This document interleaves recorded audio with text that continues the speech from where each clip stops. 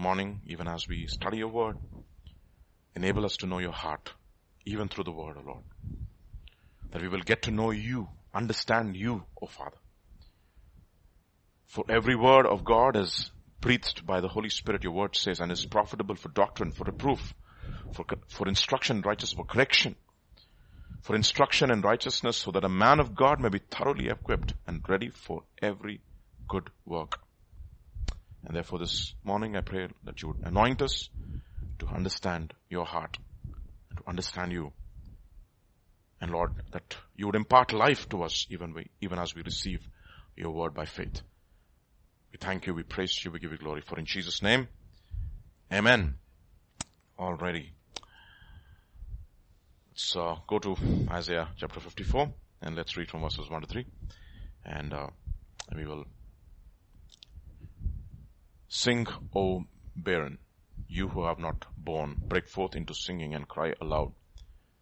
You who have not labored with child. For more are the children of the desolate than the children of the married woman, says the Lord. Enlarge the place of your tent and let them stretch out the curtains of your dwellings. Do not spare, lengthen your cords, strengthen your stakes, for you should expand with the right hand, the left hand, and will inherit the nations and make the desolate cities inhabit. Well, that's a promise that has been given to us. God is going to enlarge, rather, He is going to increase us in different directions.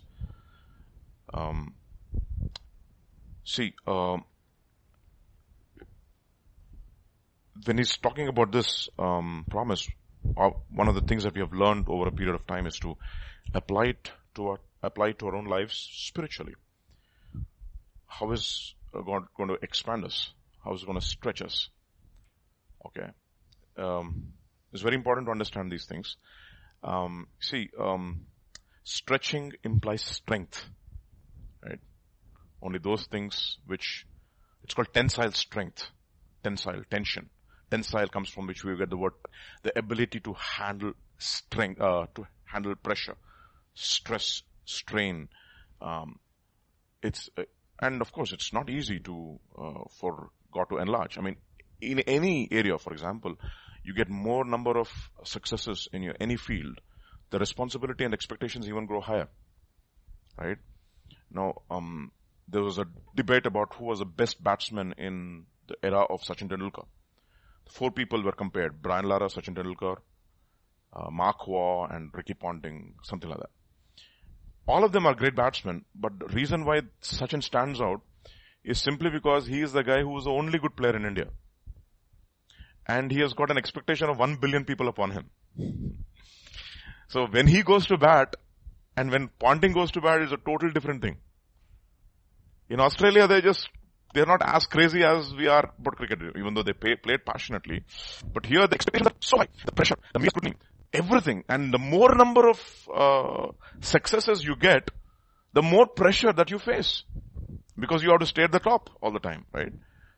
Okay. And that is one of the reasons why when you ask all these athletes, after the interview is over, they say, I'm not after world number 1.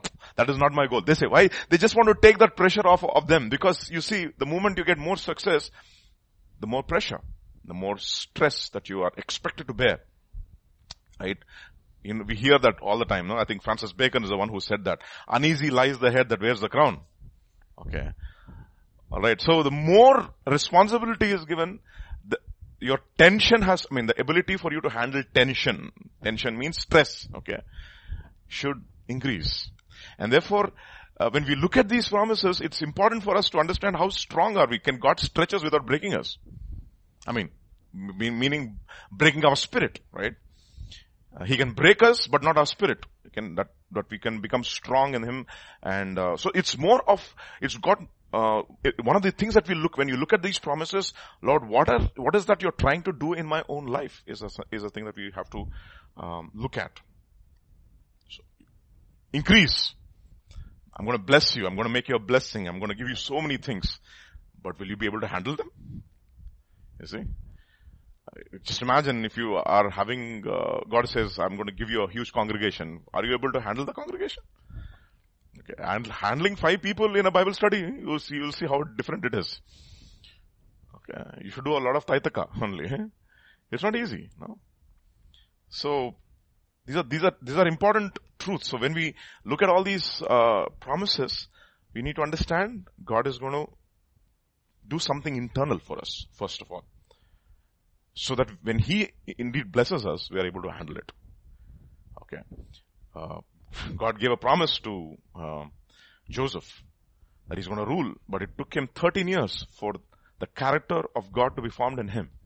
So that when he indeed enlarged, it never went into his head. It's so easy for things to go into our head. I think Zach Punan made this powerful statement. It is very difficult for God to bless a man and keep him humble at the same time. It's remarkable. It's something in our fleshly nature.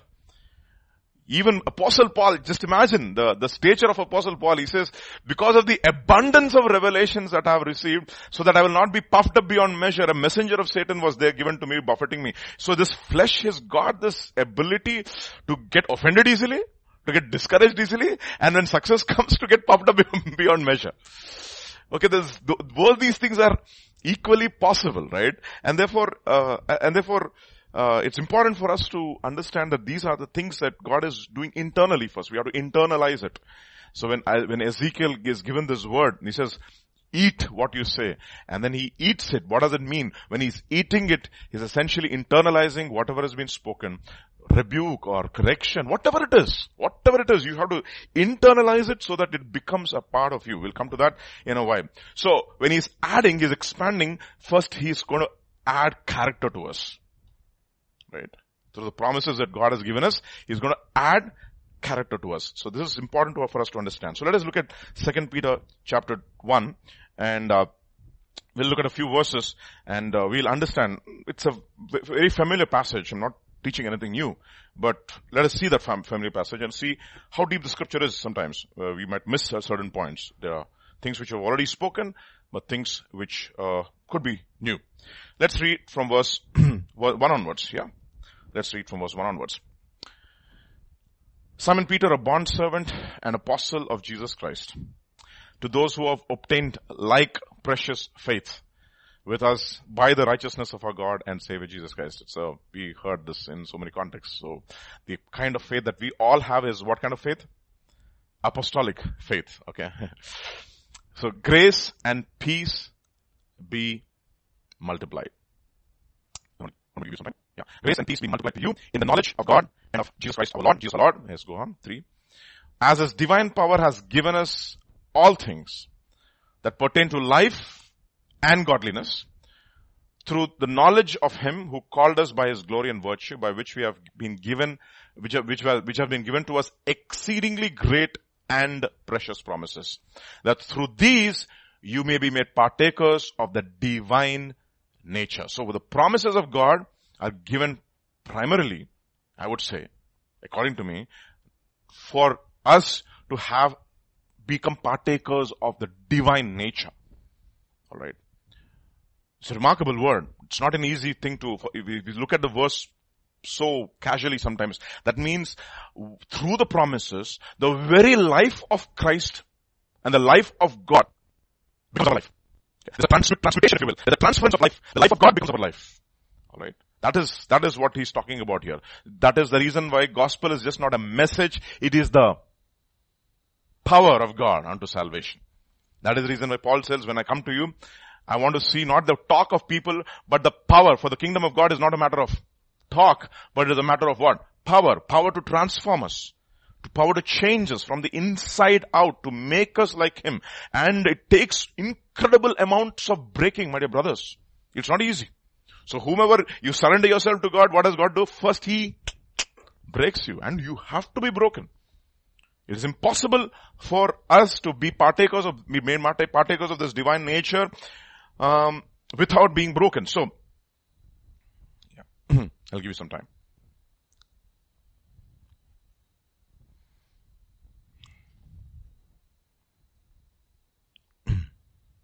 Yeah.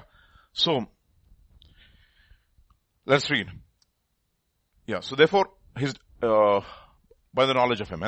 And then, through these, so that through them you may participate or partake of the divine nature, and also at the same time escape the corruption that is in the world. which is caused by evil desires or lust. So, be partakers of the divine nature and escape the corruption of the world. The world and its fashions are passing away, but he who does the will of God abides forever. So that is the reason why the promises have been given. So what God is going to enlarge, so how is he going to do that? Let's read from verse 5 now. Okay. First, therefore, for this very reason, if you can put it back in KJV, I think it's in NIV. I actually put it in NIV when I was reading. Okay. But for this very reason, giving what? All diligence. That means every kind of diligence. Okay. Diligence is one thing. All diligence is another thing. Okay. Okay. So, for example, every trade has its own kind of diligence, right? Okay. For example, if you want to be good at reading, good at English, spoken English, you read and listen.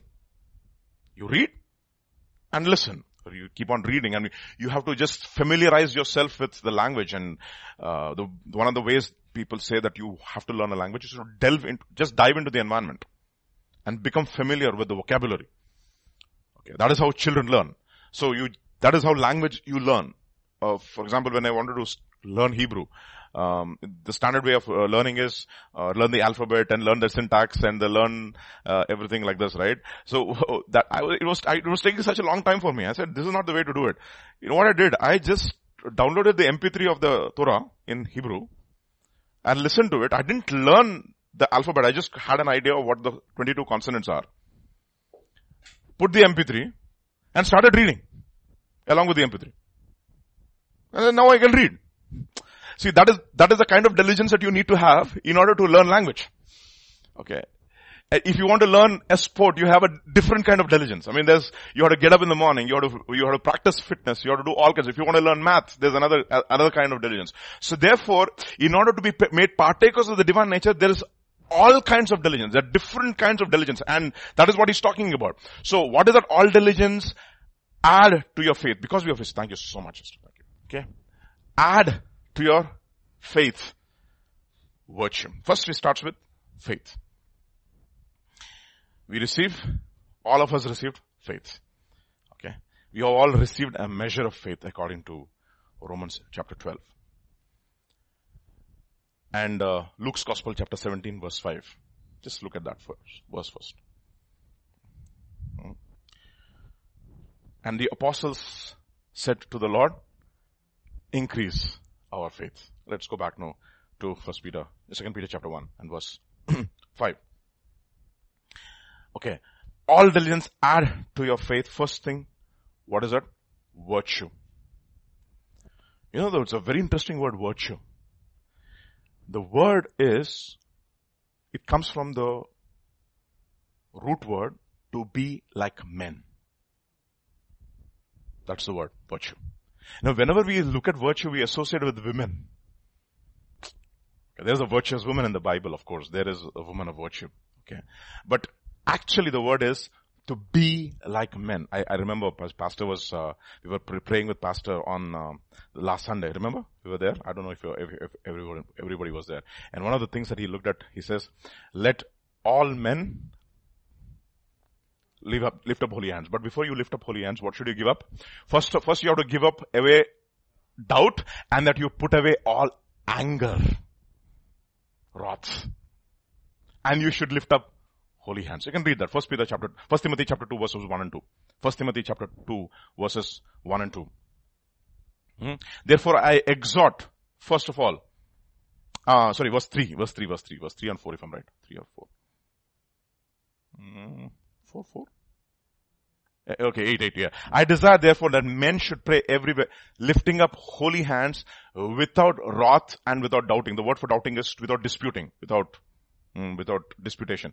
In like manner also that the women adorn themselves. So he says, for one of the things that you need to give up is anger. So real men control their anger. You be angry, but you do not sin, right? To act like men.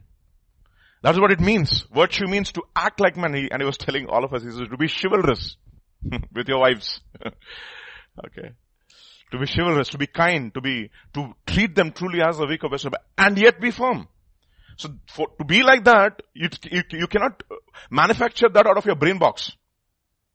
Oh, how do I do this? Oh, it is something which God has to impart to you through faith. Okay. So act like men. 1 Corinthians chapter 16, verse 13. Okay. Watch, stand fast in the faith, be brave, be strong is what NKJV says, right? Look at what ESV says. Yeah. Watch, yeah, thank you. That's in ESV and also KJV. Watch ye, stand fast in the faith, quit you like men, be strong. So actually be strong, be like men, be like true men, it says in one translation. Yeah, ESV, yeah. Act like men, be strong. Act like men. So, I was wondering what Paul meant by that actually. So not like mere men, act like men. He talks about being mere men in 1 Corinthians chapter 3. To understand this, 14:20 of 1 Corinthians, 14:20. Okay. 14:20. Brethren, do not be children in understanding.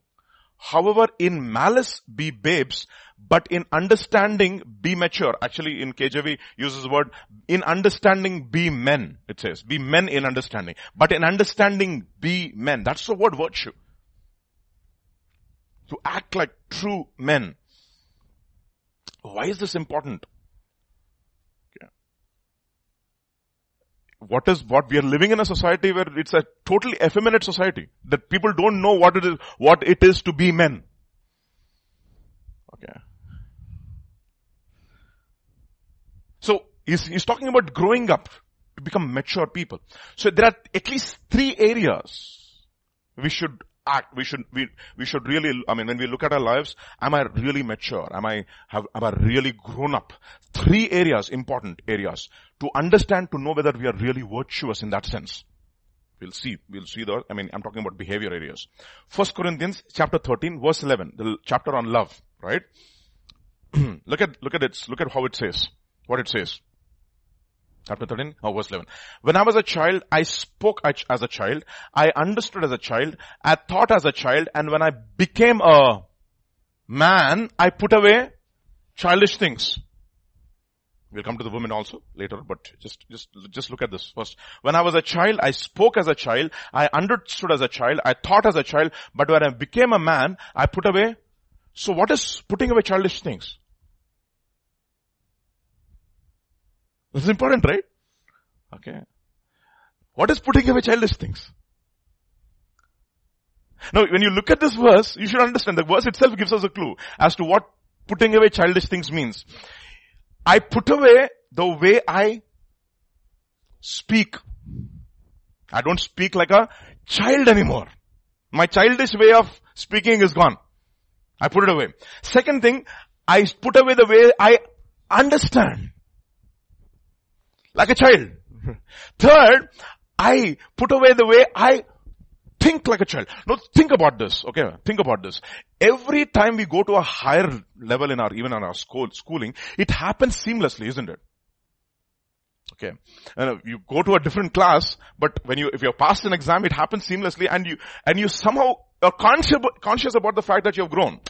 Okay. Yeah, of course, at certain times it's definitely, for example, when you come from class 12 and you come to university, college to university, there's a huge difference. I know a lot of people struggle with that. Okay, it takes a bit more time for them to seamlessly, progressively ameliorate into the university life. No, so I remember in the first semester when we go to the university, because most of them come from quota factory or China. Quota factories where people are taught and tutored, spoon-fed, etc. during their schooling days. Now suddenly when they come to university, they are totally at sea. So what happens is the freshman year is a year when we really pamper them.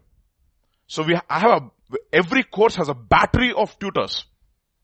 So when I was teaching a particular course, I used to have 24 tutors under me for a class. 24 tutors. I used to teach the course and I also managed 24 tutors so that the tutors would go and make the stuff which I taught them more relevant and feed them simply so that because they're suddenly they've come from college, they've come to university and it's seamless, it's not seamless for them. So similarly, even in this area. So what is he talking about? He's saying when you were a child, you spoke like a child. And you understood like a child and you thought like a child, and when you become a man, now how should you do? You should speak like a man, you should understand like a man, and you should think like a man. 3 areas. So first let us come to speech. First of all, by the way, it's got nothing to do with age. It's talking about spiritual age. Okay? Okay, speech is important. Okay? Look at what it says in 1 Timothy chapter 4, verse 12. 1 Timothy chapter 4. Verse 12. Let no one despise your youth, but be an example to the believers in speech, in conduct, in love, in spirit, in faith, in purity. And first thing he talks about is what? Speech. Your word. Okay. Observe the way you speak. That is the reason why let your words be seasoned with salt and full of grace. Okay. Like the mouth tastes food, the ear tastes words. Understand this. How are your words? What comes out from your mouth comes from your heart, it says. Luke's Gospel chapter 6 verse 44 and 45. Luke's Gospel chapter 6 verse 44 and 45. For every tree is known by its own fruit. For men do not gather figs from thorns, nor do they gather grapes from a bramble bush. And then a good man out of the treasure of his heart brings forth good. Kya baat hai? So do you have a treasure in your heart? It says, the lips of the righteous feed knowledge, it says in Proverbs chapter 10. The lips of the righteous. You see? So when you sit around people, let your words be those words which what? Edify, build people up. In every conversation. Even if it's a funny conversation. See? Okay. And then out of the evil, and an evil man out of the evil treasure of your heart brings forth evil, for out of the abundance of your heart, what speaks? The mouth speaks. And what comes out of Jesus' mouth, out of the abundance of his heart? At the worst point in his life, Father, forgive them. Today you shall be with me in paradise. Okay. Son, behold your mother. Mother, behold your son. These are the words. It is finished. Tetelestai, paid in full. See? So, and that is the reason why, how is our heart? Just think about it, no? He says the good treasure of his heart. That is the reason why he says, my son, if you receive my words and treasure my commands within you. It's amazing. Treasure. See, this is important. That is the reason why every word that we receive, be grateful and say, Lord, let treasure. For everything that we talk about Mary, Mary hears all the words that Jesus speaks. She doesn't understand, but what does she do? She ponders them. She puts them in her heart. Let it be there. Later on in life, she will understand. Okay. So it's important therefore, through this year, in order for you to grow in virtue and therefore in speech primarily, it's important for you to meditate on the word. How long? Day and night. That's the point. Now this is a very important thing. That means in the background this thing has to be running. Parallel processing should take place. Multiple, and when you're looking at even if you're working in a software company or you're an employee, everywhere you're doing, what you're looking, constantly you're looking at life through that perspective. And nothing in a believer's life is secular. Everything is sacred. Exactly, everything is sacred. I was talking to Peter and Sam the other day, I was saying, nothing that happens in a believer's life Whatever you get in your life, will not get it for easily. If it is of value, if it is something of truth, if it is something which is impactful. Okay. That is the reason why the words of God are tried words. They're tried in a furnace. How many times? 7 times. And that is the reason why what happens to Elijah? Elijah has to become a man of virtue. So when he speaks to the widow, she says, now I know that you are a man of God and the word of the Lord in your mouth is the truth. What a word that is. Because now he's been formed in that furnace of affliction. Okay. 17:3 Proverbs. 17:3 Proverbs. A refining pot is for silver and a furnace for gold, but the Lord tests the heart. You see, so whatever comes out of your mouth is actually coming from your heart. It's actually a doorway into your heart. So the testing, that's the reason why the tested genuineness of your faith, which is more precious than gold which perishes, may be found to bring glory and praise at the appearance of Jesus Christ. Okay. So he tests the heart. He allows situations and trials to birth virtue, my dear brothers. Okay. 18:4 Proverbs. 18:4. The words of a man's mouth are deep waters. The wellspring of wisdom is a flowing brook. That is the reason why James says how the same fountain should not come bitter water and sweet water. So when bitterness comes, you know what is there deep down inside. What do you have? Bitterness. Lest there be any root of bitterness, he says. We looked at that in different contexts in our church, in different studies. The root of bitterness. So God is looking at our speech. Therefore, how do we develop this speech? Meditation and speaking, actually being filled with the Holy Spirit. Two things. Ephesians chapter 5. We'll look at it several times, but anyways, let us look at it once again. The words of a man's mouth are deep waters. Sorry, Ephesians chapter 5 verse 18. Verse 18, sorry. I think I should put my mobile phone in airplane mode. Otherwise there's constant disturbance over here. And do not be drunk with wine in which is dissipation, but be filled with the Spirit. How? Speaking to one another in psalms, in hymns, and spiritual songs. Okay, I'll make that choruses, like Pastor says, no? Psalms and hymns and spiritual songs, singing and making melody in your heart to the Lord, you see? In your heart. So you know what? Through your devotions, that your daily devotion that you get, start also singing. Genuine songs of praise. And simple truths actually. A.W. Tozer made a very powerful statement. He said, give me the status of your Bible and the condition of your Bible and the condition of your hymn book. I will tell you the condition of your soul. The condition of your Bible and the condition of your hymn book, I will tell you the condition of your soul. Okay. So meditate upon the Psalms. And most of the Psalms you see, David writes, are under distress and stress most of the time. See? Understand that. Okay. Then, Colossians chapter 3 verse 15. And let the peace of God rule in your hearts, to which you are also called, and be in one body, and be thankful. Let the word of Christ, Christ means the anointed word. Let the anointed word dwell in you how? Richly. That means spoil yourself with your anointed word. That's what we did actually last year. We spoiled you. With the anointed word. In all wisdom, teaching and admonishing one another in psalms and hymns and spiritual songs, singing with what in your heart?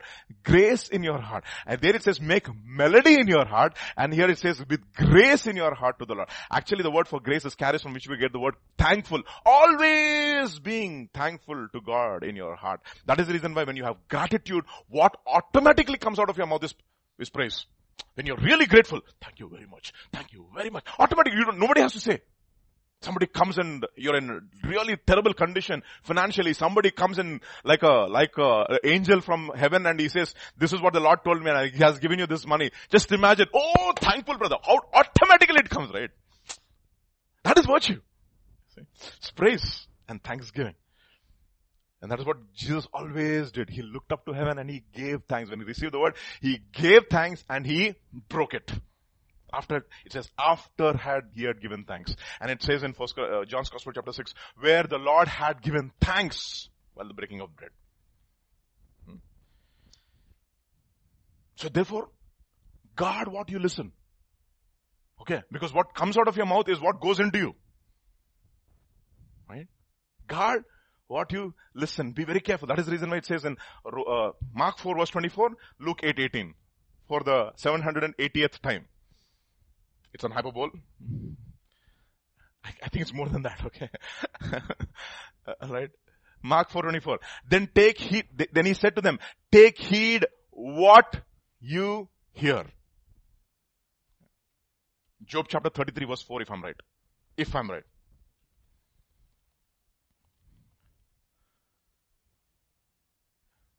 So, where it says, as a tongue tastes food.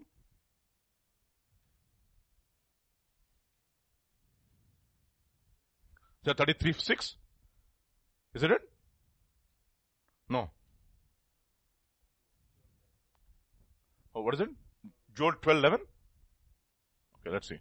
Does not ear test words and the mouth taste its food? Yeah, thank you so much, Sami. Okay. 12:11, easy to remember. Okay, Job 12:11. Does not your ear, so what should your ear do? Test words. Your receiver. Okay. It should have a filter. Okay. We have filters in our emails and in our browsers, etc. But how about having a filter in your ear? Test the words. Like the mouth tastes food. In other words, you should be like what we call as a cupbearer. What does a cupbearer do?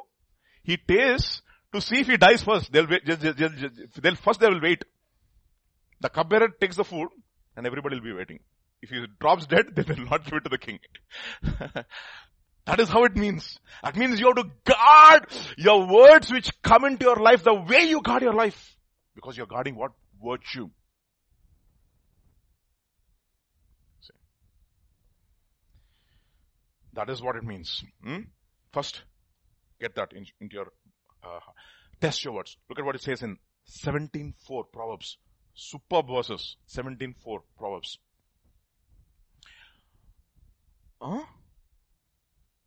Proverbs, sorry. An evil doer gives heed to false lips. Now, what you give heed to determines what kind of a person you are. A liar listens eagerly to a spiteful tongue. So, the kind of news that you observe depends upon the kind of person you are. So if you are always looking at CNN, we know what kind of a person you are.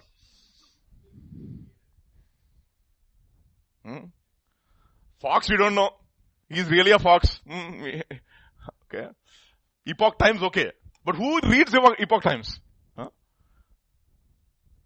Look at yesterday's CNN. When I look at it every time, somehow I think it's there in my browsing list. It pops up every time. CNN pops up. And the kind of lies they spew out of their mouth. And people just take it in. Why? Because they love it. It says, the prophets prophesy falsely and the priests bring deceit and my people love that kind of a knowledge. You see? A liar listens eagerly to a spiteful tongue. Actually, the NLT is even more powerful. Look at what it says in NLT. Wrongdoers listen to wicked talk. Liars pay attention to destructive words. Okay.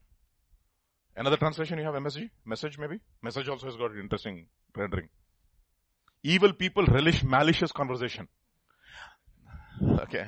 Evil people relish malicious conversation. The ears of liars itch for dirty gossip. Itch. Therefore, test the words. Because your virtue is dependent upon the kind of words. Because what comes out of your mouth comes from your heart. Therefore, what goes in is important to your heart. Understand? It's powerful words, isn't it? So, when I was a child, I spoke like a child. Now, when I become a man, I don't speak like a man anymore. Like a child anymore. I put away childish talk, foolish talk. That's what he says. Avoid vain babblings. Vain babblings. In Telugu it is very interesting. Musalamma muchatlu. Musalamma muchatlu means all these old old wives' tales. You know what happened? Etc. etc. Remove all that and start speaking like a man. That is virtue. Second, start thinking like a man. Becoming mindful of the things of God. Okay? Savoring the things of God. 16:21, Matthew. In KJV, if you will.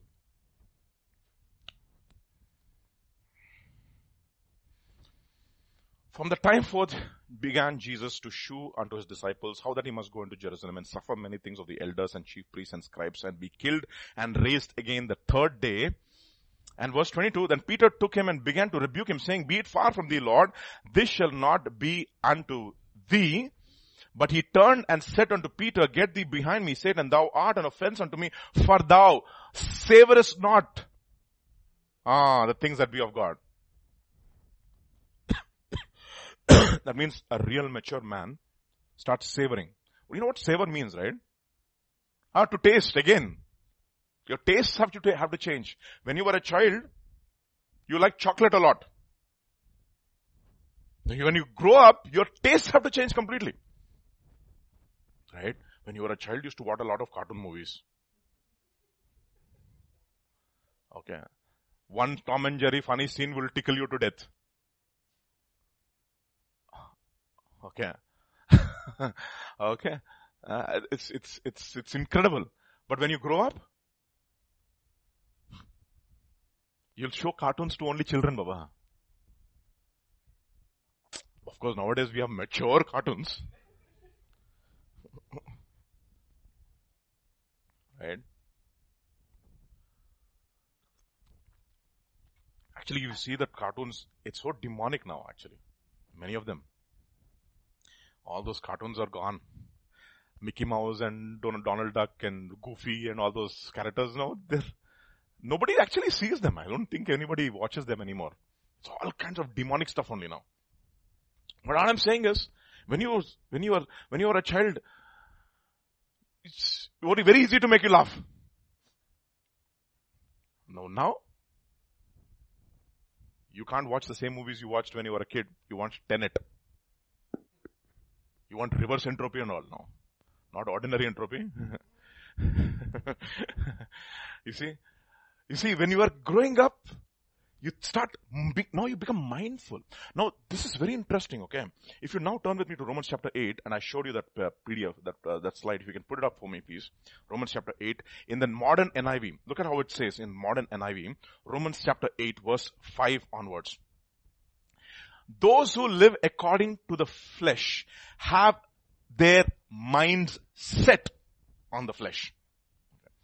It's talking about a mindset. Because we are talking about what? Thought life, right? It's talking about mindset. On what the flesh desires. They have their minds set on what the flesh desires. But those who live in accordance with the Spirit have their mind set on what the Spirit desires. So if you have become a spiritual man, now you know what the desires of the Spirit are. And one of the desires of the Spirit, you know what it is? To glorify Jesus. That's it. We'll come to that virtue part. I'll tell you why that is important. Okay. Have their mind set on what the Spirit desires. And second, the mind governed by, the mind which is set on the fleshly desires, mind governed by the flesh. That's what Pastor was talking about. It's a spiritual thing. Because the works of the flesh are, adultery, fornication, etc., etc. And one of the things is sorcery and idolatry. That is also a work of the flesh. Like yesterday we were looking at it. It says sorcery is the only craft, only trade which God says will be out of heaven. There's not going to be sorcery in heaven.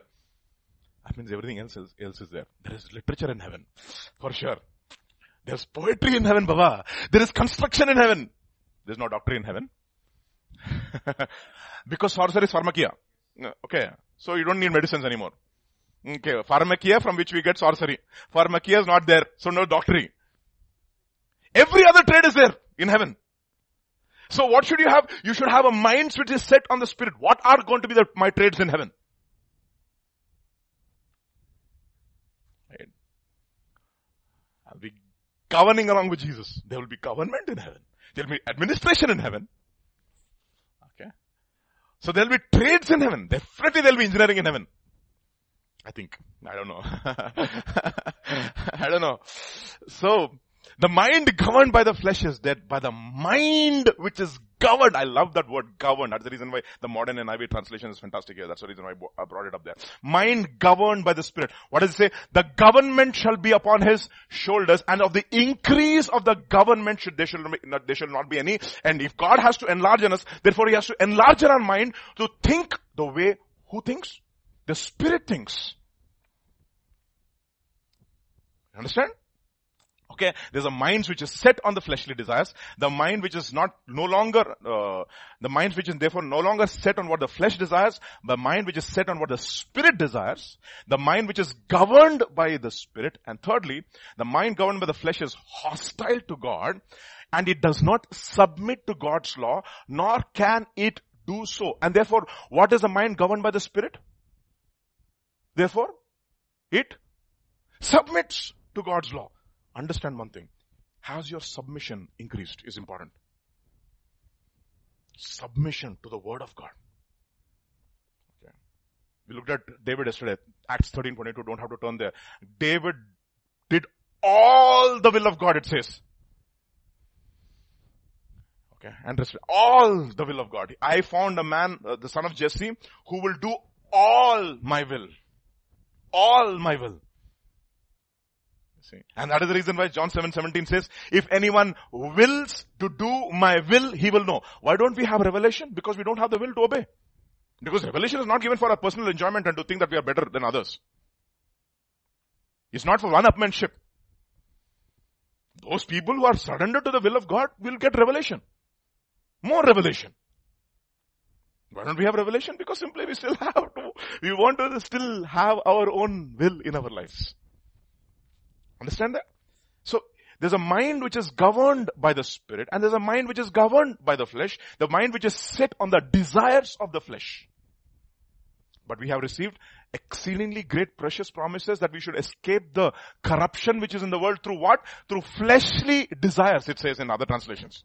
There's the desires of the flesh, but the promises of God are given to what? To overcome these fleshly desires and to replace the desires with the desires of the Spirit. Actually, the desires of the Spirit gives you more satisfaction than the desires of the flesh. The desires of the flesh will make you empty. That is the reason why after 1972, Bobby Fischer did not want to play the next match. 1972, he became the world champion, and after that he became empty. He became mad. He just became a crazy fellow. After that.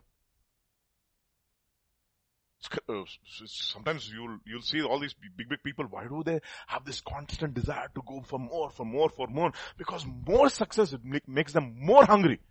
Nothing satisfies them. But there's only one God who satisfies. Who's that God? You have 5 wives, 5 husbands, and you're living with a 6th. But I've come to give you life. Okay. Those who are in the realm of the flesh cannot please God, and therefore you should move to the what? To the realm of the Spirit. And what is the realm of the Spirit? Next verse I showed you. Romans chapter 8 verse 26 and 27. Look at what it says. In the same way, the Spirit helps our weaknesses. We do not know what we ought to pray for, but the Spirit himself intercedes for us through wordless groans. I like that. Through wordless groans. And he who searches our hearts knows the mind of the Spirit. Because the Spirit intercedes for God's people in accordance to the will of God. What is the will of God? We should know. And he who does the will of God gets incredible satisfaction. And that's the reason why. Did anybody give him food to eat? The disciples asked. You know what Jesus said? My food is to do the will of God. After you eat this food, you will feel hungry again. But when I do the will of God, I get strength and I don't feel hungry again. I'm satisfied really. So first thing, you speak like a man. Second, they can begin to understand. That means start allowing the Spirit of God to train your thought life. The way you think. Okay. Mindset of the flesh.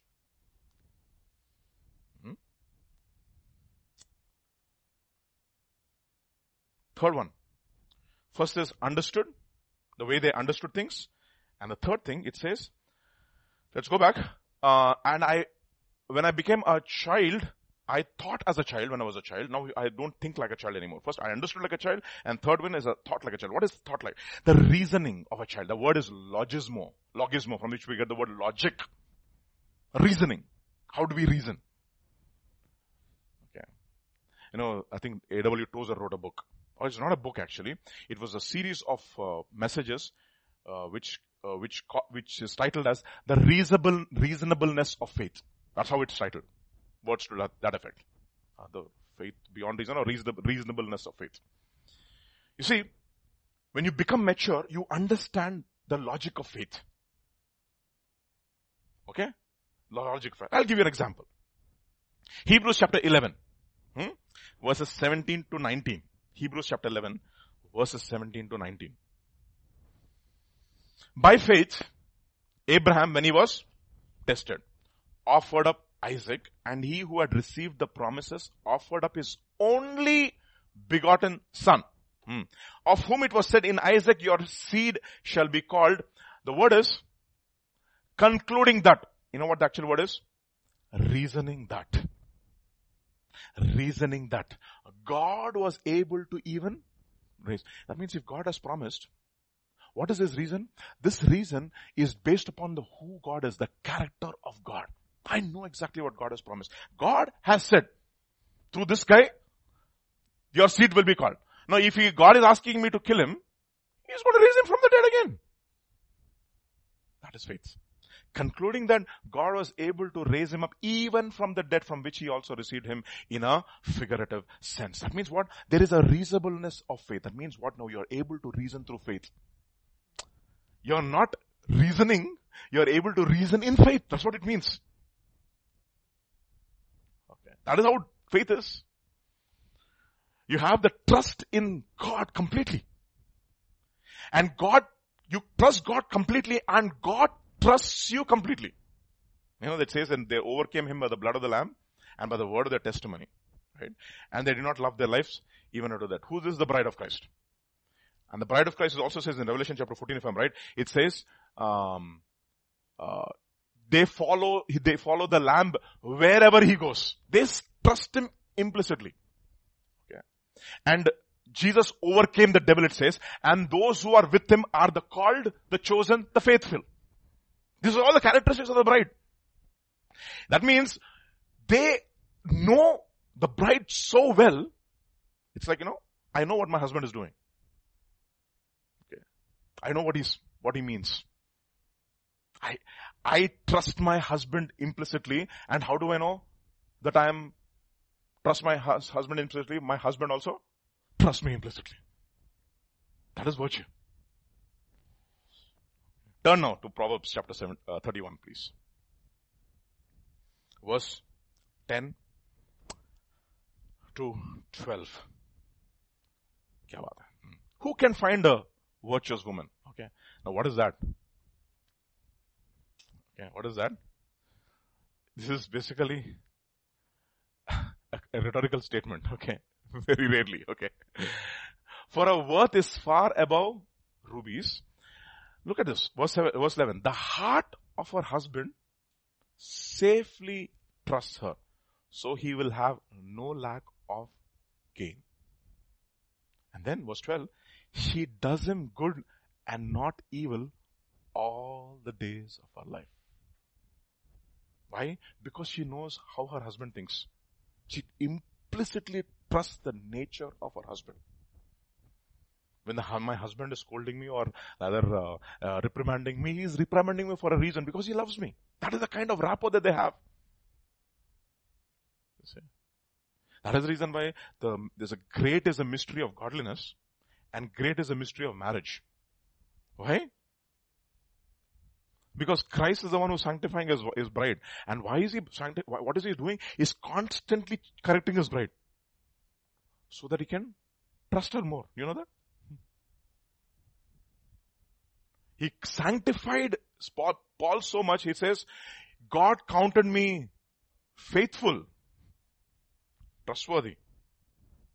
Yeah. Understand that. Safely trusts her. Alright?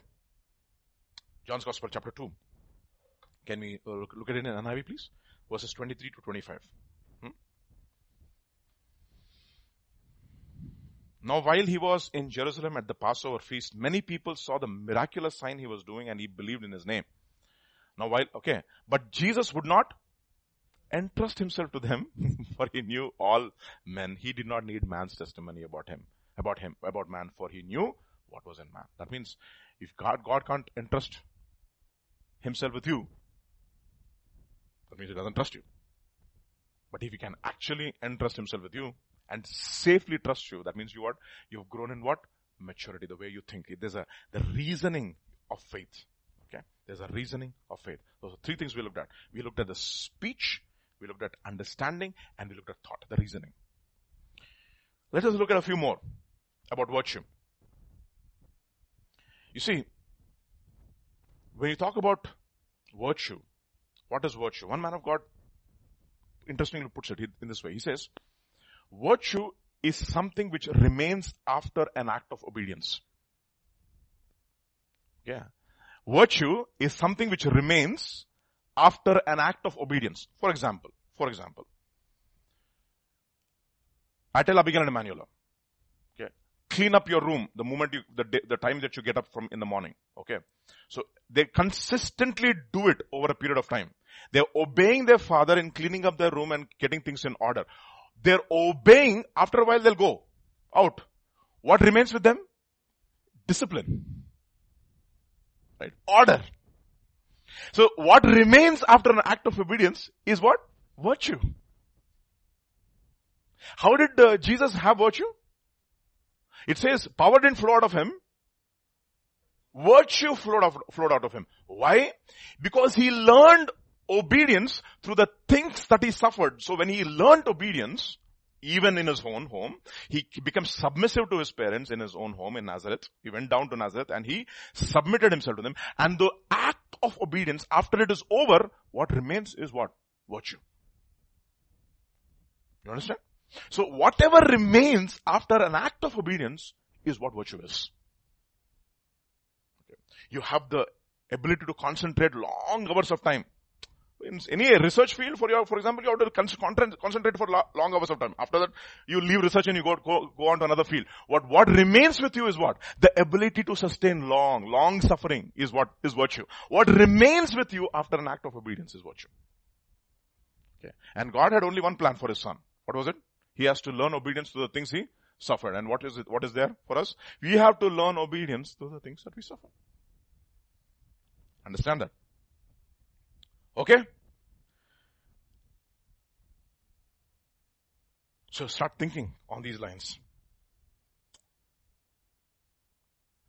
Philippians chapter 4 verse 8. You know this verse very well, right? Finally, brothers, whatever things are true, whatever things are noble, whatever things are just, whatever things are pure, whatever things are lovely, whatever things are of good report, if there is any virtue and if there is any praiseworthy things, meditate on these things. Develop that. That is the first thing I want to talk about. Virtue. Test what you're listening to. So how do you know that we have obtained virtue? There's one test. Okay. Actually, two tests. We'll look at the two tests, okay? Let's look at first Luke's Gospel, chapter 17, verse 5. And the apostle said to the Lord, increase our faith. Now, this very interesting verse is sandwiched between two lessons that Jesus tells them. Let us look at the first lesson and the second lesson. Okay, sandwich mein, you have the bread on top, you have the jam in the middle, and you have the bread on the bottom. Okay, so, okay, the material in the middle. The material in the middle is increase our faith. So first part of the sandwich. Then his disciples said to him, then he said to the disciples, it is impossible that no offenses should come, but woe to him through whom they come. In other words, we know how you are virtuous in the way you handle offense. Okay. It would be better for him if a millstone, etc. Okay, then let's go on. Move, verse 3. Okay. Take heed to yourselves. If your brother sins against you, rebuke him. If he repents, forgive him. And if he sins against you 7 times in a day, 7 times in a day returns to you saying, I repent, you shall. That means your forgiveness should be complete, perfect, thorough. 7 times ka matlab, 7 times he will not count the number of times he does sin against you, right? Doesn't mean that way. He says you have to have the heart to forgive. And then verse 5 now. And the apostle said, increase our faith. But this kind of a life, you have to have faith. To forgive somebody, that means the ability to overlook an offense. You see, that is virtue. How Jesus was offended? My God. Incredible, isn't it? Offended left, right, and center. His parents, his brothers, his people in Nazareth. They actually wanted to throw him down the cliff. Okay. And then he never had anything against them. That is virtue. Then, look at the next verse. So the Lord said, if you have faith as a mustard seed, you can say to the mulberry tree, be pulled up from the roots and be planted in the sea. And it would obey you. And, so it's continuing, and which of you having a servant, plowing or tending sheep, will say to him when he has come from the field, come at once and sit down to eat. But will he not rather say to him, prepare something for my supper, gird yourself, serve me till I have eaten and drunk, and afterwards you eat and drink? And verse 9, does he thank the servant because he did the things that he was commanded him? I think not. So, likewise, when you have done all those things which I have commanded, say, we are unprofitable servants. We have done what was our duty to do. You know what virtue means? That means you are duty bound. You are duty bound. You're not even looking for appreciation. Say, who needs appreciation the most of the time? Children. Good job. Great job. Fantastic job. Okay. After you come to that particular level, there's no more good job. I mean, you just get one word maybe. Jesus had only 2 times the Father intervening in his life. This is my beloved Son, in whom I am well pleased, when he went into the waters of baptism. Second, in the mountain of transfiguration, Peter was opening his mouth. He said, please shut your mouth, Peter. Okay. This is my beloved Son. Listen to him. That's it. 2 times commendation. That means people of virtue are duty bound. It is their nature. Whether people appreciate them or not appreciate them, they are at their post. Understand? Okay. Oh, thank you, Vijay, for doing such a fantastic job. Again, thank you, Vijay, for doing. Can you imagine if people keep on thanking me for doing a fantastic job, and I say, please, Lord, enough now. Okay. And in other words, if that is what sustains me, then I should not be in this business. I'm not saying that we should not appreciate people. That is not what I'm talking about. But we don't live on appreciation. Yeah, even Elijah himself needed that kind of a comfort, right? Don't misunderstand me. I'm not talking about that. I'm talking about we are duty bound. 2 things about virtue. We do not take offense, okay? And we are duty bound. 2 things. Alright? So let's go to the next one. 2 Peter chapter 2 and verse 5, sorry. But also for this very reason, giving all diligence, add to faith virtue, and to virtue, what should you add? Knowledge. Now, what is knowledge? What knowledge is he talking about? John's Gospel, chapter 17, verses 1 to 3. Jesus spoke these words, lifted up his eyes to heaven and said, Father, the hour has come, glorify your Son, that your Son may also glorify you. As you have given him authority over all flesh, that you should give eternal life to as many as you have given him. And this is eternal life, that they may know you, the only true God, and Jesus Christ, whom you have sent. You should know two people. You should know the only true God, then you should know Jesus Christ. Both these people you should know. That is knowledge. You should know God is holy, and that holy God requires punishment for sin, and therefore you need to know the holiness of God, and you should also know the grace of God. You should know the severity of God, and you should know the kindness of God. Both these things you should know. Okay. Proverbs chapter 9, verse 10. Proverbs chapter 9, verse 10. The fear of the Lord is the beginning of wisdom, and the knowledge of the Holy One is understanding. So what you need is the knowledge of the Holy One. And when you see the Holy One, what will you say? Behold, I am a man of unclean lips. Everything will come out to the surface. See, the only way of knowing yourself is to know God. You cannot know God, know yourself apart from knowing God. It is impossible. It is impossible. It's just like this, no? How do you know that you're very bad in math? There should be some kind of a comparison. Or any language for that matter. Okay. So you have the best in the class and everything is compared to him. People say we should not compare. But life is like that. But the problem is there are unjust scales and balances.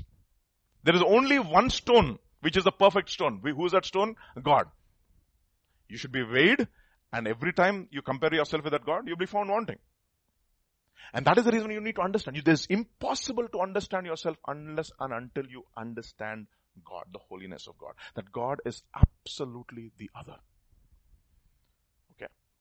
Holy One. He's separate. The only way you will know yourself when you you have a confrontation with God. And that is when you really, really genuinely repent. And then you'll say, the goodness of God brings forth what? True and genuine repentance. You see God, who is holy, and you see what required the atonement. What required? It is Jesus Christ, the perfect one, who had to bring atonement. Let's turn to Hebrews chapter 1, please. Hebrews chapter 1, verses 1 to 3. 1 to 3. God at various times and in various ways spoke in time past to the fathers by the prophets, has in these last days spoken to us through his Son. Okay, so you have God through his Son, whom he has appointed heir of all things, through whom he had made the worlds. Okay, 3 and 4 now. Yeah.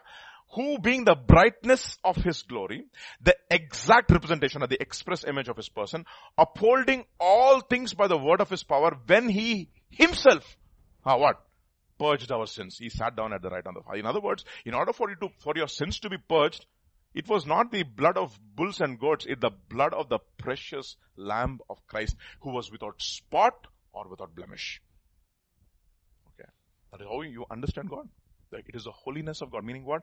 The cross is absolutely the representation of how holy God is, that he hates sin with our vengeance. He became sin on our behalf so that we might become the righteousness of God. Okay. The knowledge of the Holy One is understanding. Okay. That means if you want to grow in your repentance, you should what? Grow in your understanding of who God is.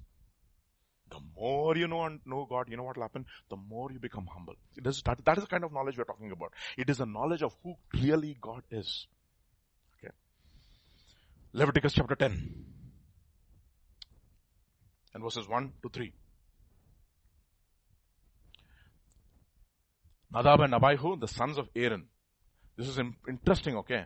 Till Leviticus chapter 9, it was a 7-day ordination feast ceremony of the sons of Aaron.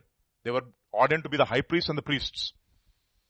Nadab and Abihu, the sons of Aaron, took his censer, put fire on it, put incense on it, and offered what kind of fire? Profane, strange fire. Other translations will use it. Another translation will use the word unauthorized fire before the Lord, which he had not commanded. And look at what happens. So fire went out from the Lord and devoured them, and they died before the Lord. And Moses said to Aaron, this is what the Lord spoke, saying, by those who come near me, I must be regarded as what? Holy. I am set apart. So what do you have? The outer courts. In the outer courts, there is only natural light. And then you have the holy place. In the holy place, there is a lamp, which is burned, which is the seven stand menorah, which is throwing light onto the shewbread, or the table of shewbread. And you have the altar of incense, now which is in the most holy place. And then you have the most holy place. It says, I will speak to you from where? From the most holy place. From the most holy place. That is where genuine revelation and knowledge of God comes. So what should we increase in this year? In knowledge of the Holy One. Of the holiness of God. That is the reason why I said no. An unfulfilled promise should inspire what living? Holy living. Holy living. Okay. Put away things which are which is going to hinder this walk with you. Walk with Lord, or walk of holiness. Okay. Deuteronomy chapter 33, verses 9 to 11. Look at what it says. Deuteronomy chapter 33, verses 9 to 11. Who says of his father? Okay, actually we can read from verse 8 if I'm right. Yeah. And of Levi he said, let your Thummim and your Urim be with your Holy One. Okay. Whom you tested at Massa and with whom you contended at the waters of Meribah. What does he have? He has Urim and he has Thummim. Of the who? Of the Holy. He is the Holy One. Meaning what? He needs to understand, boss. You have to increase in your separation. Okay? And let's read on. Whom you tested at Massa, whom you contended at the waters of Meribah. And he says of his father and mother, I have not seen them. Nor did he acknowledge his brothers. Okay. That is the reason why out of 600,000 men, only 50,000 separated themselves. The rest of them did not take a stand. They joined themselves to the idols. And these people, they were so radical. Nor did they acknowledge his brothers or known his own children, for they have observed your word and kept your covenant. And verse 10 will say, they shall teach Jacob your judgments and Israel your law. And they shall put incense before you and a whole burnt sacrifice on your altar. What kind of a sacrifice? Whole burnt sacrifice, not just half. Complete.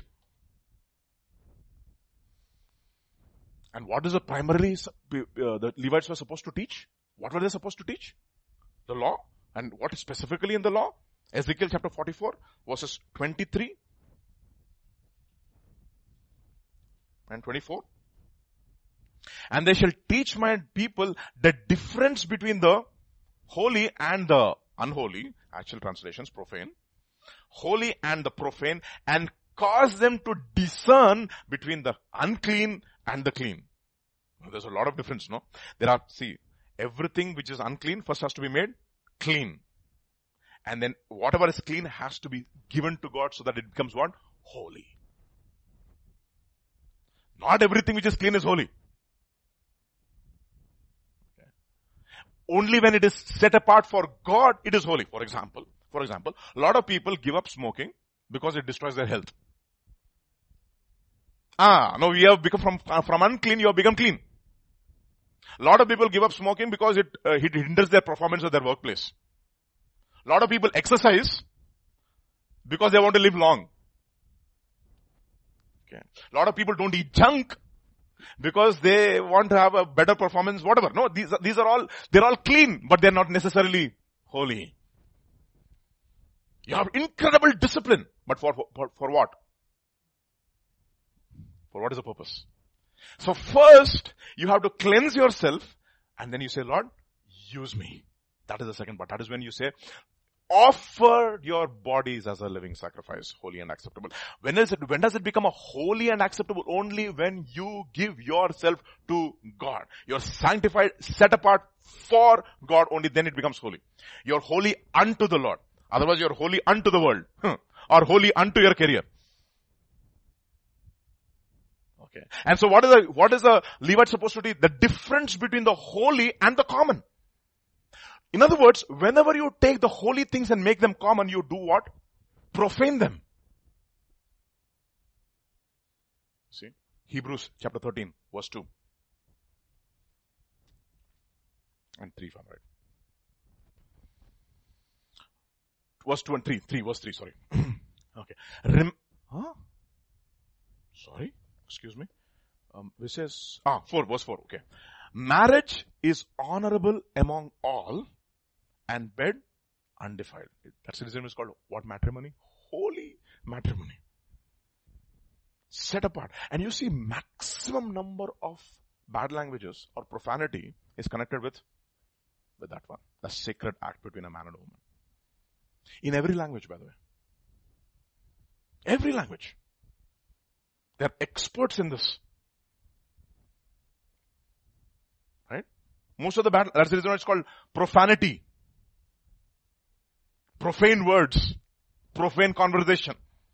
That means whenever you take something which is holy and make it commonplace, meaning you take something which is sanctified and set apart in the bedroom and make it public, it becomes what? Profane. That's what has happened in this world.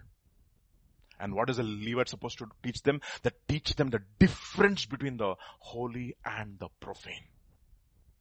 My dear brothers, what a world we live in. The world which actually speaks about these things as if it's such an easy thing. No, they don't. No, we have been really dulled in our conscience. We are not conscience stricken when we hear such bad words or anything of that sort when we see something on the television. It doesn't bother us anymore. Cartoons are like that. Advertisements are like that. It's all taking the holy things of God and making them what? Common. Profane. One man of God said, no, marriage is for your sanctification, to make you more holy. It is a matrix of God for the sanctification of man, is what he says. Okay, to make you holy, to make you pure, sanctify you. Okay, and so what are the priests supposed to teach them? What is the difference between the holy and the unholy? Therefore he says, let the Urim and your Thummim be with your who? With your Holy One. That means God will only give revelation to those people who want to become sanctified and set apart for Him. Urim means lights, which is nothing but revelation. Okay, and obedience. Obedience to sanctify. That is the reason why 1 Thessalonians chapter 4, verse 2 and 3. For you know the commandments which we gave you through Jesus Christ. For this is the will of God, your sanctification. That you should abstain from sexual immorality. And each of you should know how to possess his own vessel in sanctification and honor. In other words, every one of you should know your own weaknesses by this time. And you should know how to possess your own vessel in sanctification and in honor. And verse 5. Verse 5, not in passion of lust like the Gentiles who do not know God, that you should not take any advantage and defraud his brother in this matter, because the Lord is avenger of all this, as we also forewarned you and testified. So what is it? Sanctification, holiness, set apart for God. And you know what? One of the aspects that you have become holy, it is not, you don't have any condescending nature. You don't have a condescending attitude. You don't look down upon people. Something else happens to you. Look at what it says in Isaiah chapter 57, verse 15. Okay, look at this. Powerful verse. For thus says the high and lofty one, who inhabits eternity, whose name is holy. I dwell in high and holy place, and with him who has a contrite and a humble spirit, to revive the spirit of the humble and to revive the heart of the one who is contrite. Isn't remarkable? So, in other words, holy people are humble people. They're broken people. You see, when sadhus come out, their holiness gives them some pride. Their sanctified life makes them look down upon others. Now suddenly they become teachers. They become Sat Guru.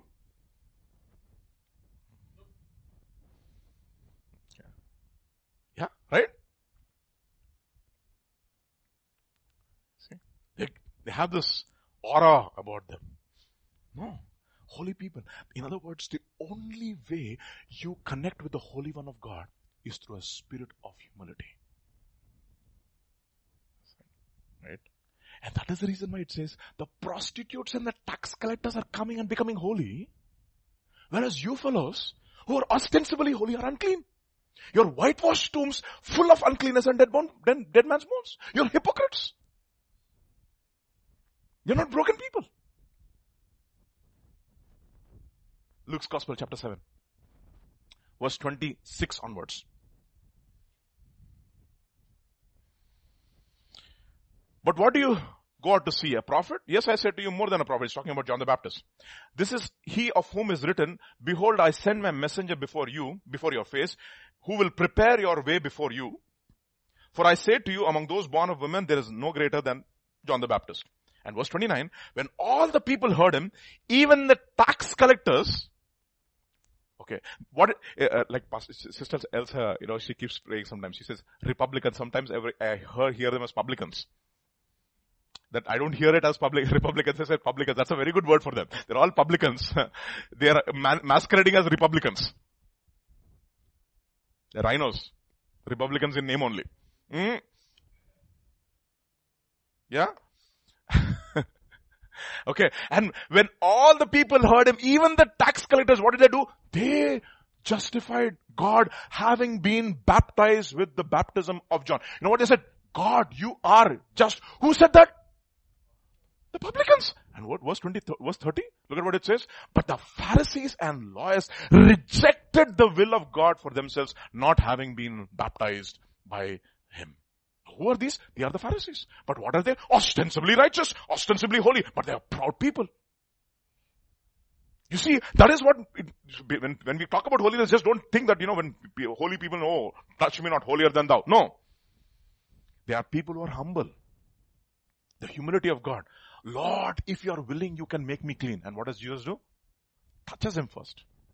That is humility of God. He touches him. He makes himself of no reputation. He empties himself. And he is obedient even to the death of the cross. That is holiness.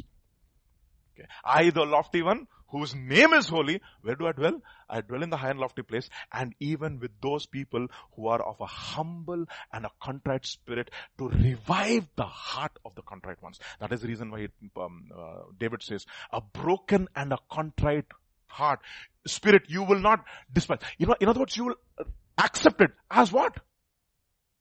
As holy. You'll accept it. That is remarkable, isn't it? How different God's understanding of holiness is, sanctification is. Knowledge of the Holy One is understanding. That means if you understand that God is humble, then you have become what? Holy. If you have understood and taken part of the holiness of God, what is this God? What kind of a God is this? That he will humble himself and come under the subjection of his own creation? It's remarkable. He went down with them to Nazareth and subjected himself to him. And that is the only way for God to wrought holiness and virtue through his life. That is remarkable. You see, that is the reason why character, when God is talking about enlarging us, is actually talking about godly character. So that when I bless you, you have the character to hold it, my dear brothers. Come under the subjection. That is the reason why it tells, young people. Young people, submit yourselves to your elders, and every one of you be what? Clothed with humility. For God resists the proud, but he gives grace to the humble. That is how you have humility. Meaning what? You take correction. You are not offended. Please, Lord, let this be the year it is impossible that offenses come. It is impossible. It will come. But virtuous is a man who has got the ability to handle offense. Understand that. Impossible for offenses not to come. Anything can offend you. Your children will offend you in the morning. How do they offend you? You get up in the morning and you're doing your morning devotion, and they get up in the morning and immediately want to go and get ready for school. And you say, you are my children, pastor's kids. What are you supposed to do? You have to read your Bible and first of all, do your your devotion. And they look at me like this. What is a strange fellow saying to me? And they have to get the discipline into them. Every day in the morning, they have their drawer there next to them. They have their Bible. They have their daily devotion morning. Why don't you read it? They offend you.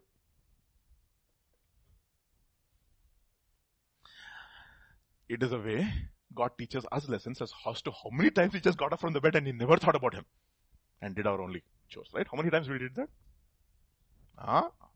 Many times. There are urgent needs, God. There are pressing needs. That is the reason why one thing which is most holy in our lives is what? Time. If the first part is holy, everything else is holy. So what did Jesus do? He took the first part of the day and he gave to God so that the rest of the part becomes what? Holy. Understand that?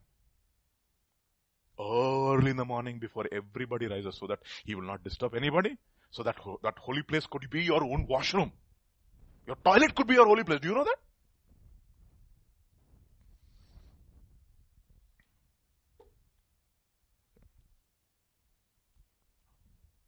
I used to have this question, should we read books in the loo? Godly books in the loo? I think you should. We can. If that's the only place that you have where you can concentrate completely and give that time completely to God, why not? I did it so many times, okay? You see, the knowledge of the Holy One. So first, add to your faith what? Virtue. And virtue add knowledge. Knowledge of what? Of the Holy One. Particularly, knowledge of the Holy One. That is understanding the holiness of God. And when you understand God, you know what actually it makes you? It makes you humble. You understand God and you say, Lord, you had mercy on me. I better have mercy on others. I better have mercy on others. Okay. So how do you get this knowledge? Okay. How do you understand this knowledge? You know what? You understand this knowledge through anointing.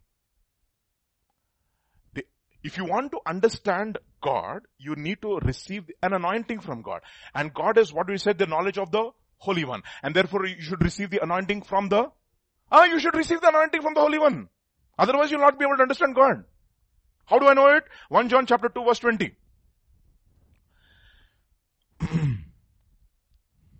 But you have an anointing from the Holy One and you will know all things. Where did Jesus have the anointing from? From the Holy One. It says, he loved righteousness and he hated lawlessness. Therefore the Lord is God, anointed him with the oil of gladness above all his teachers. And therefore he had more understanding than all of his teachers. What did he have more knowledge about? The more knowledge about the holiness of God. That God is holy. God is righteous. God is a God who will not forgive sin. And yet he has come to save man from his sin.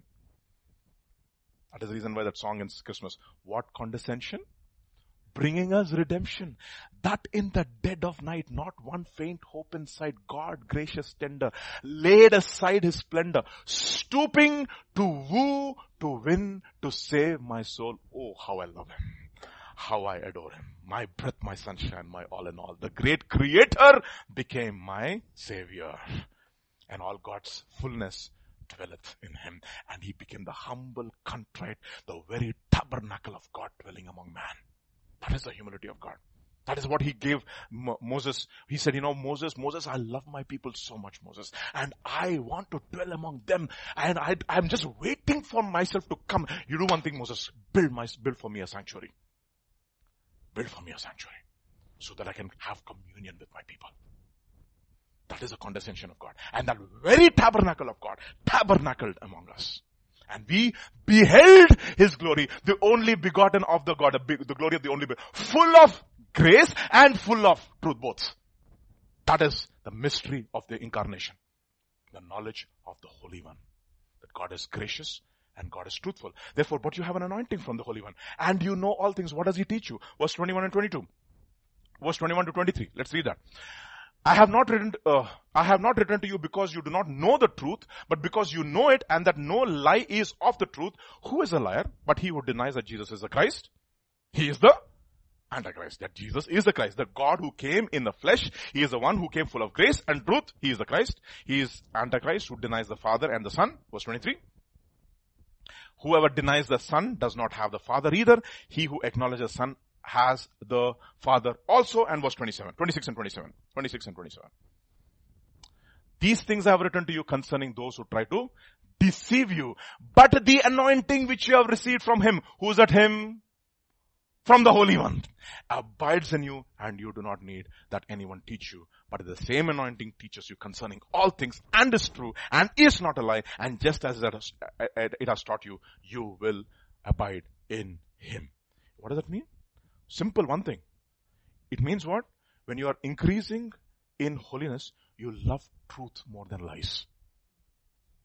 You love truth more than lies. That's what I told you, no? We'll come back to 17:4. Proverbs. Proverbs 17:4. Truth about yourself, not about others. Okay. Others, God, let us. An evildoer gives heed to false lips. A liar eagerly listens to a spiteful tongue. So what does a truthful man listen to? A tongue which speaks the truth about him. And therefore it says in 2 Thessalonians, God will send them a strong delusion because they did not receive the love of the truth. They should believe alive, and God sends them. That's exactly what happened to this Ahab also. Don't please send Micaiah to me, please. He doesn't prophesy good things about me, or only lies. Please, please, please, please. Can you imagine that? You come to a point in your life where you block truth out of your life completely? May it never be. Okay, let's grow in truth. In truth. Okay, that is what it means, right? Okay, let's move on to the next.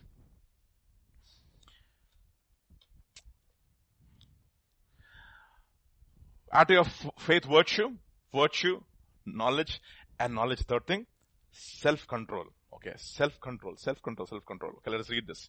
Proverbs chapter 25:28 and 16:32, both these verses. Whoever has no rule over his own spirit is like a city broken down and without walls. Can you put it in NIV, please? NIV, please, if you don't mind. Self-control, it says. This is NIV? Okay. Yeah. Like a city whose walls are broken down is a man who lacks self-control. Who lacks self-control.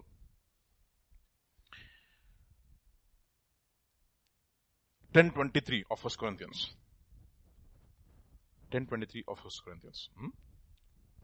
All things are lawful to me, but not all things are helpful. All things are lawful for me, but not all things edify. Philippians 4:5. Philippians 4:5. Let your gentleness, can I have it in KJV or in KJV maybe? Yeah. Let your moderation be known to all men. The Lord is at hand. So what is self-control? To be moderation. Moderation matlab? Temperate. Temperate in all things. Moderation. In other words, you have the ability to say no. Okay. You also have the ability to take an offense. Also. Self-control. You don't get, for example, your boss offends you. What will you say? Oh, I'm quitting the job. I've heard so many people say that. I'm quitting. I'm going to another place.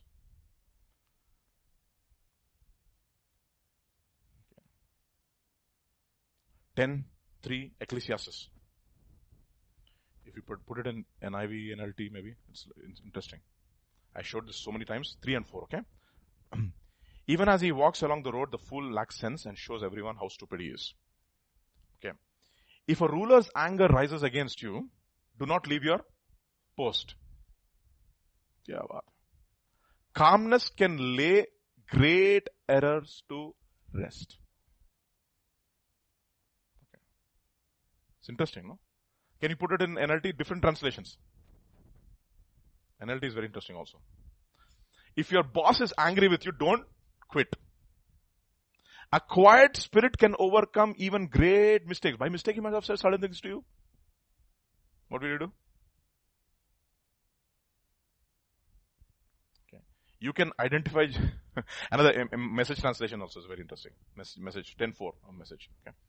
Okay. If a ruler loses his temper against you, don't panic. A calm disposition quiets intemperate rage. Kya baat hai? That means he has no temperance. What should you exercise? Temperance. Take it. Absorb it. Okay. He can be angry with you for several reasons. Sometimes you did a bad job, maybe.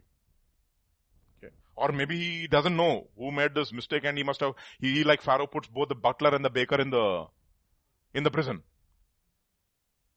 But after his anger gets subsided, that's what he says. When you were angry with the butler and the baker, you put us in prison. See?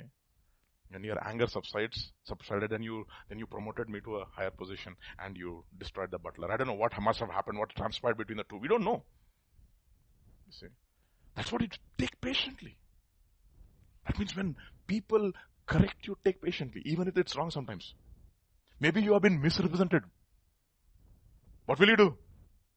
I'm not going to come to church anymore.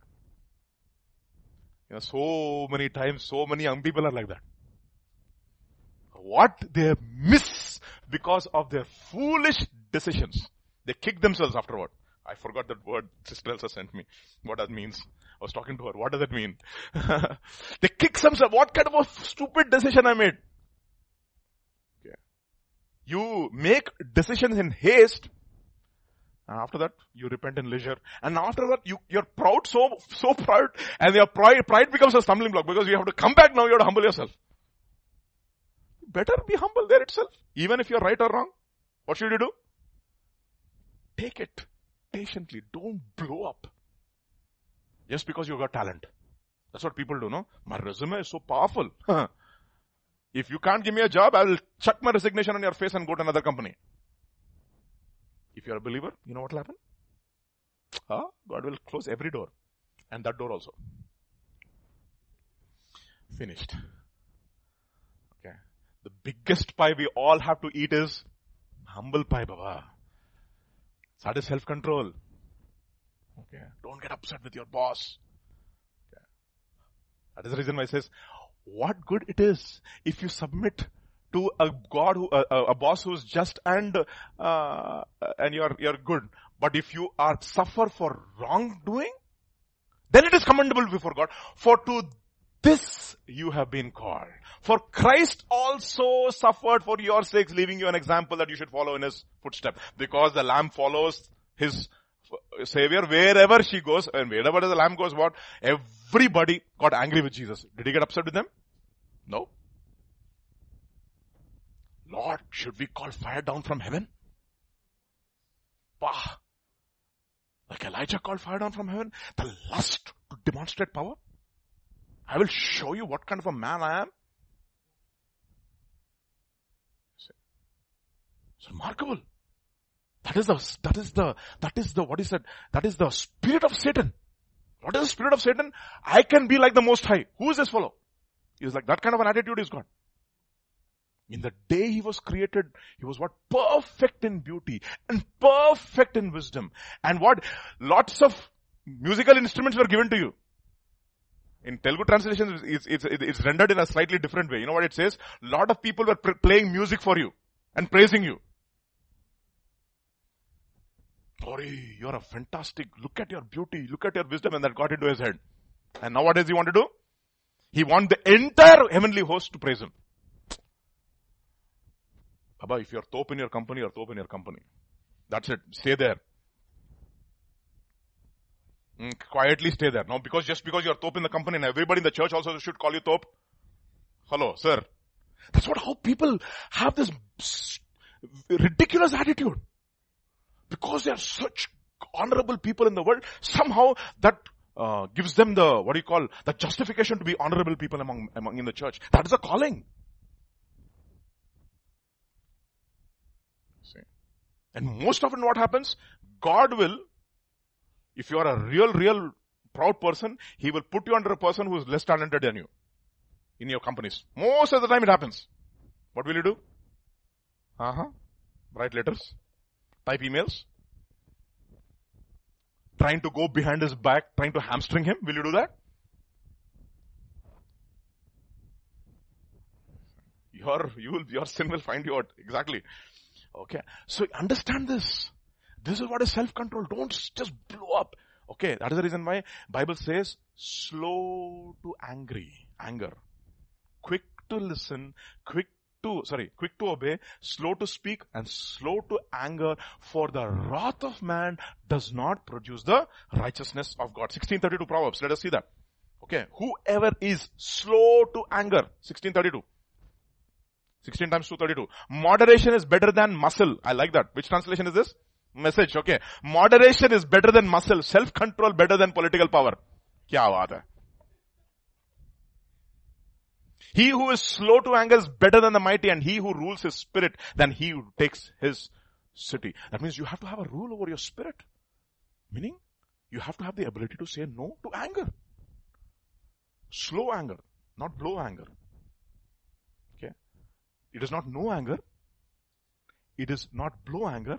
It is slow anger. If you are not angry at all, then something is wrong with you. If you are blowing out in anger, something is wrong with you. But you are slow to anger, that means you have the character of Christ now. Okay. And your anger is pointed toward the disease and not at the person. Okay. Right? A doctor is angry at the tumor, not at the person. The guy who's having a tumor, he will not keep scolding him and saying, why did you have this tumor? No. He will treat the tumor, not the person. See? Our angers are all misdirected. That is the reason why Phinehas had the zeal of God and the zeal for God. Both these things. He was angry at the sin and not at the entire people, you see. So that's what we are taught, right? We are angry at the sorcerers, not the people. Get angry with the people who deceive them. Okay.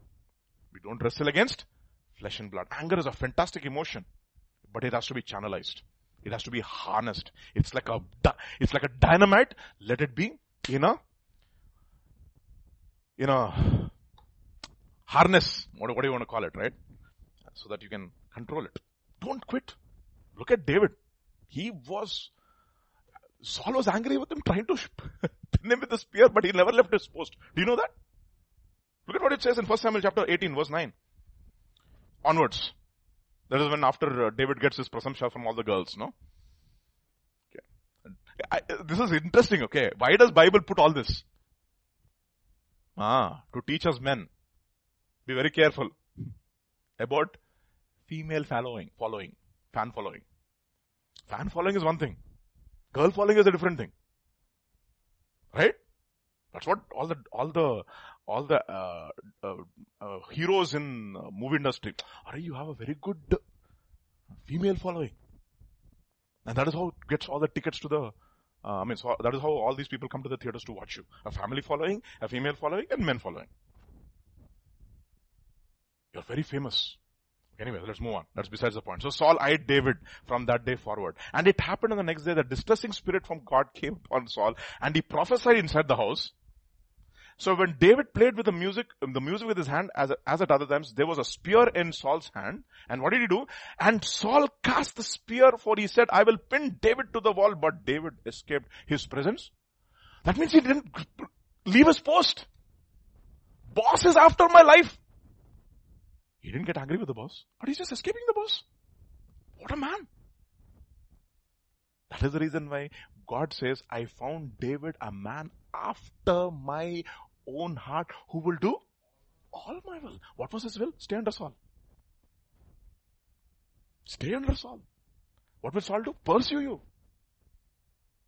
I will protect you. Okay. Don't ever lift a hand against Saul. Okay, I'm going to give my daughter in marriage to you. What should you do? Okay, it is better for you to die under the hands of the Philistines. He's thinking these things in his thoughts. And get 100 foreskins. What kind of I don't know what that is.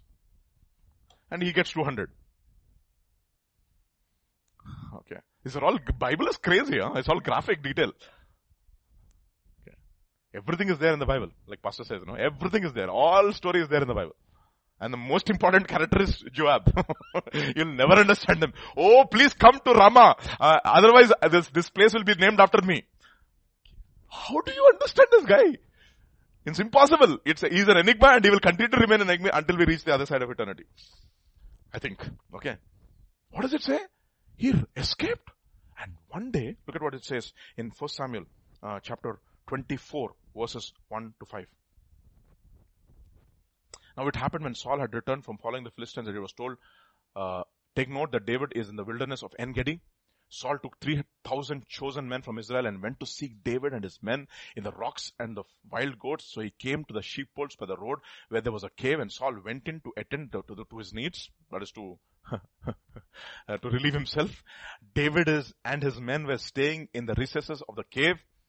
And the men of David said to him, this is the day which the Lord said to you, behold, I will deliver your enemy into your hand, that you may do to him as it seems good to you. That means what? Come on, this is the opportunity. Strike him once. I think Abishai says, I will strike him once and not a second time. Once is enough. And David arose and secretly cut off the corner of his robe. And verse 5, now it happened afterwards that David's heart troubled. Actually, NIV uses the word, he was conscience stricken. What a man. That is self-control. David was conscience stricken for having cut off the corner of his robe. Can you humble yourself? I'll tell you something. One of the ways of God allows breaking is by putting you under authority so that he can break you and humble you. In fact, if the authority is good and bad, both ways, he will break you. In your company, for example, it is good for you to have sometimes a boss who is a little interesting. Then God is taking you through a process. Don't quit. What are you teaching me, God, through it? Take it patiently. Not become a doormat. Okay. Take it patiently. Pray. You know what is the promise God gave me this year? Proverbs 20:22. I think I'm going to share it with you also. It's got to do with character. 20:22. Do not say, I will recompense evil. Wait for the Lord and he will save you. You know what? You should refuse. You should learn to say no. You should learn to say no. That is self-control. You see, you have virtue, you have knowledge, and you have self-control. If you have these three things, everything else is easy. Okay? Fourth. Let's look at the last one and we can stop for the day. Four things we'll look at and we can stop. But also for this very reason, give all diligence to add to your faith. Virtue, knowledge, self-control, to self-control, perseverance or patience. Meaning, keep on doing the same thing over and over again even if you don't see a result. For example, I'll tell you, doing your morning devotions daily, even if you don't see God speaking to you and you're feeling, the presence of God and you're elated. The first day you might feel elated. Second day God might not turn up. What will you do? Continue. The third day, not continue. Fourth day, continue. It is what we call as a patient acquisition of virtue. That means what? Every obedience, every act of obedience leaves a residue of virtue. You know that? There is 2020, there is One Day International, and that is called test. That name of the match is test. You people from other continent don't know what. You don't have that same colonial hangover, even though you are the part of the Commonwealth. I don't know. It's interesting that you did not inherit the cricket spirit, but it's test, and it's a remarkable. I love test more than any other form of cricket. I love it. Actually, I can watch test every ball I can watch. People will say how boring it is, but every ball I actually ball with a baller. And I do etc. Okay. I can pass away time like that now. No, I don't watch it because now everything you have to pay 199 rupees per year. So those subscriptions have all have gone out of the window now. So even when you don't see result, can you continue doing the same thing over and over again? Habakkuk chapter 3 verse 16. Onwards. Okay. Patience. Habakkuk chapter 3. When I heard, my body trembled, my lips quivered at the voice. Rottenness entered my bones and I trembled in myself that I might rest in the day of trouble. When he comes up to the people, he will invade them with his troops. Okay, move on. Though the fig tree may not blossom, not fruit be on the vines, Though the labor of the olive may fail, and the fields yield no food, though the flock may be cut off from the fold, and there be no herd in the stalls, what will you do? Yet I will rejoice in the Lord. I will joy in the Lord of my salvation. The Lord God is my strength. That is the attitude. I don't see any result, but I keep on doing it. I don't see any result, but I keep on doing it because God said so.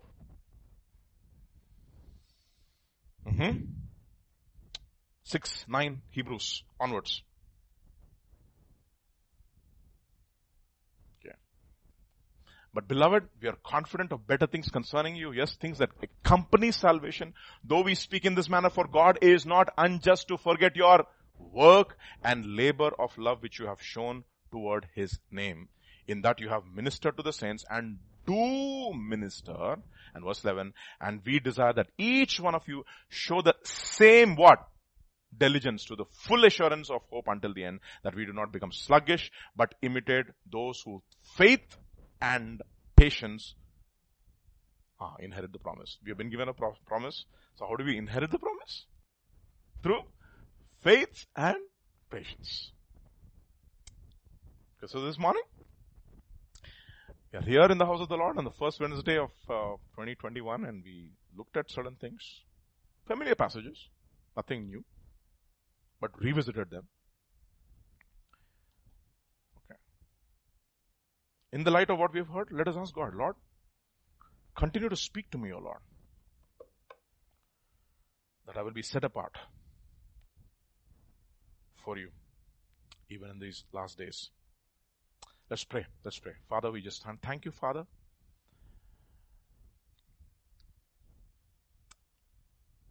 You've spoken to our hearts. I pray, Lord Jesus, that we will not take any of these words for granted, even though they are familiar. But I pray, Father, that even as we obey even those familiar texts, Lord, you would, Lord, show yourself, O Lord, to us in new ways, O Lord. That we will have a true and a genuine understanding of who you truly are, even as we obey. We will be made partakers of the divine nature, and we will escape the corruption that is in the world. Grant us grace to that, and we pray. Touch each one of us. Enable us to walk with you. Enable us to stay in that straight and narrow path. Keep our foot from the evil one. Lead us not into temptation. Enable us, Lord, not to take shortcuts, O Lord. It's patience, O Lord. It's perseverance, O Lord. Like the woman, O Lord, the widow who went to that justice and kept on asking, avenge me of my adversary. Patiently waiting. Grant us grace, O Lord Jesus, that we will stay on that straight and narrow path and walk with you continuously, constantly. We thank you, Lord. We praise you. We commit the rest of the day into your hands, the rest of the week into your hands, the rest of the month into your hands, O Lord. Let it be a daily exercise, O Lord Jesus. Thank you, we praise you, we give you glory. For in Jesus' mighty name we pray. Amen. Amen.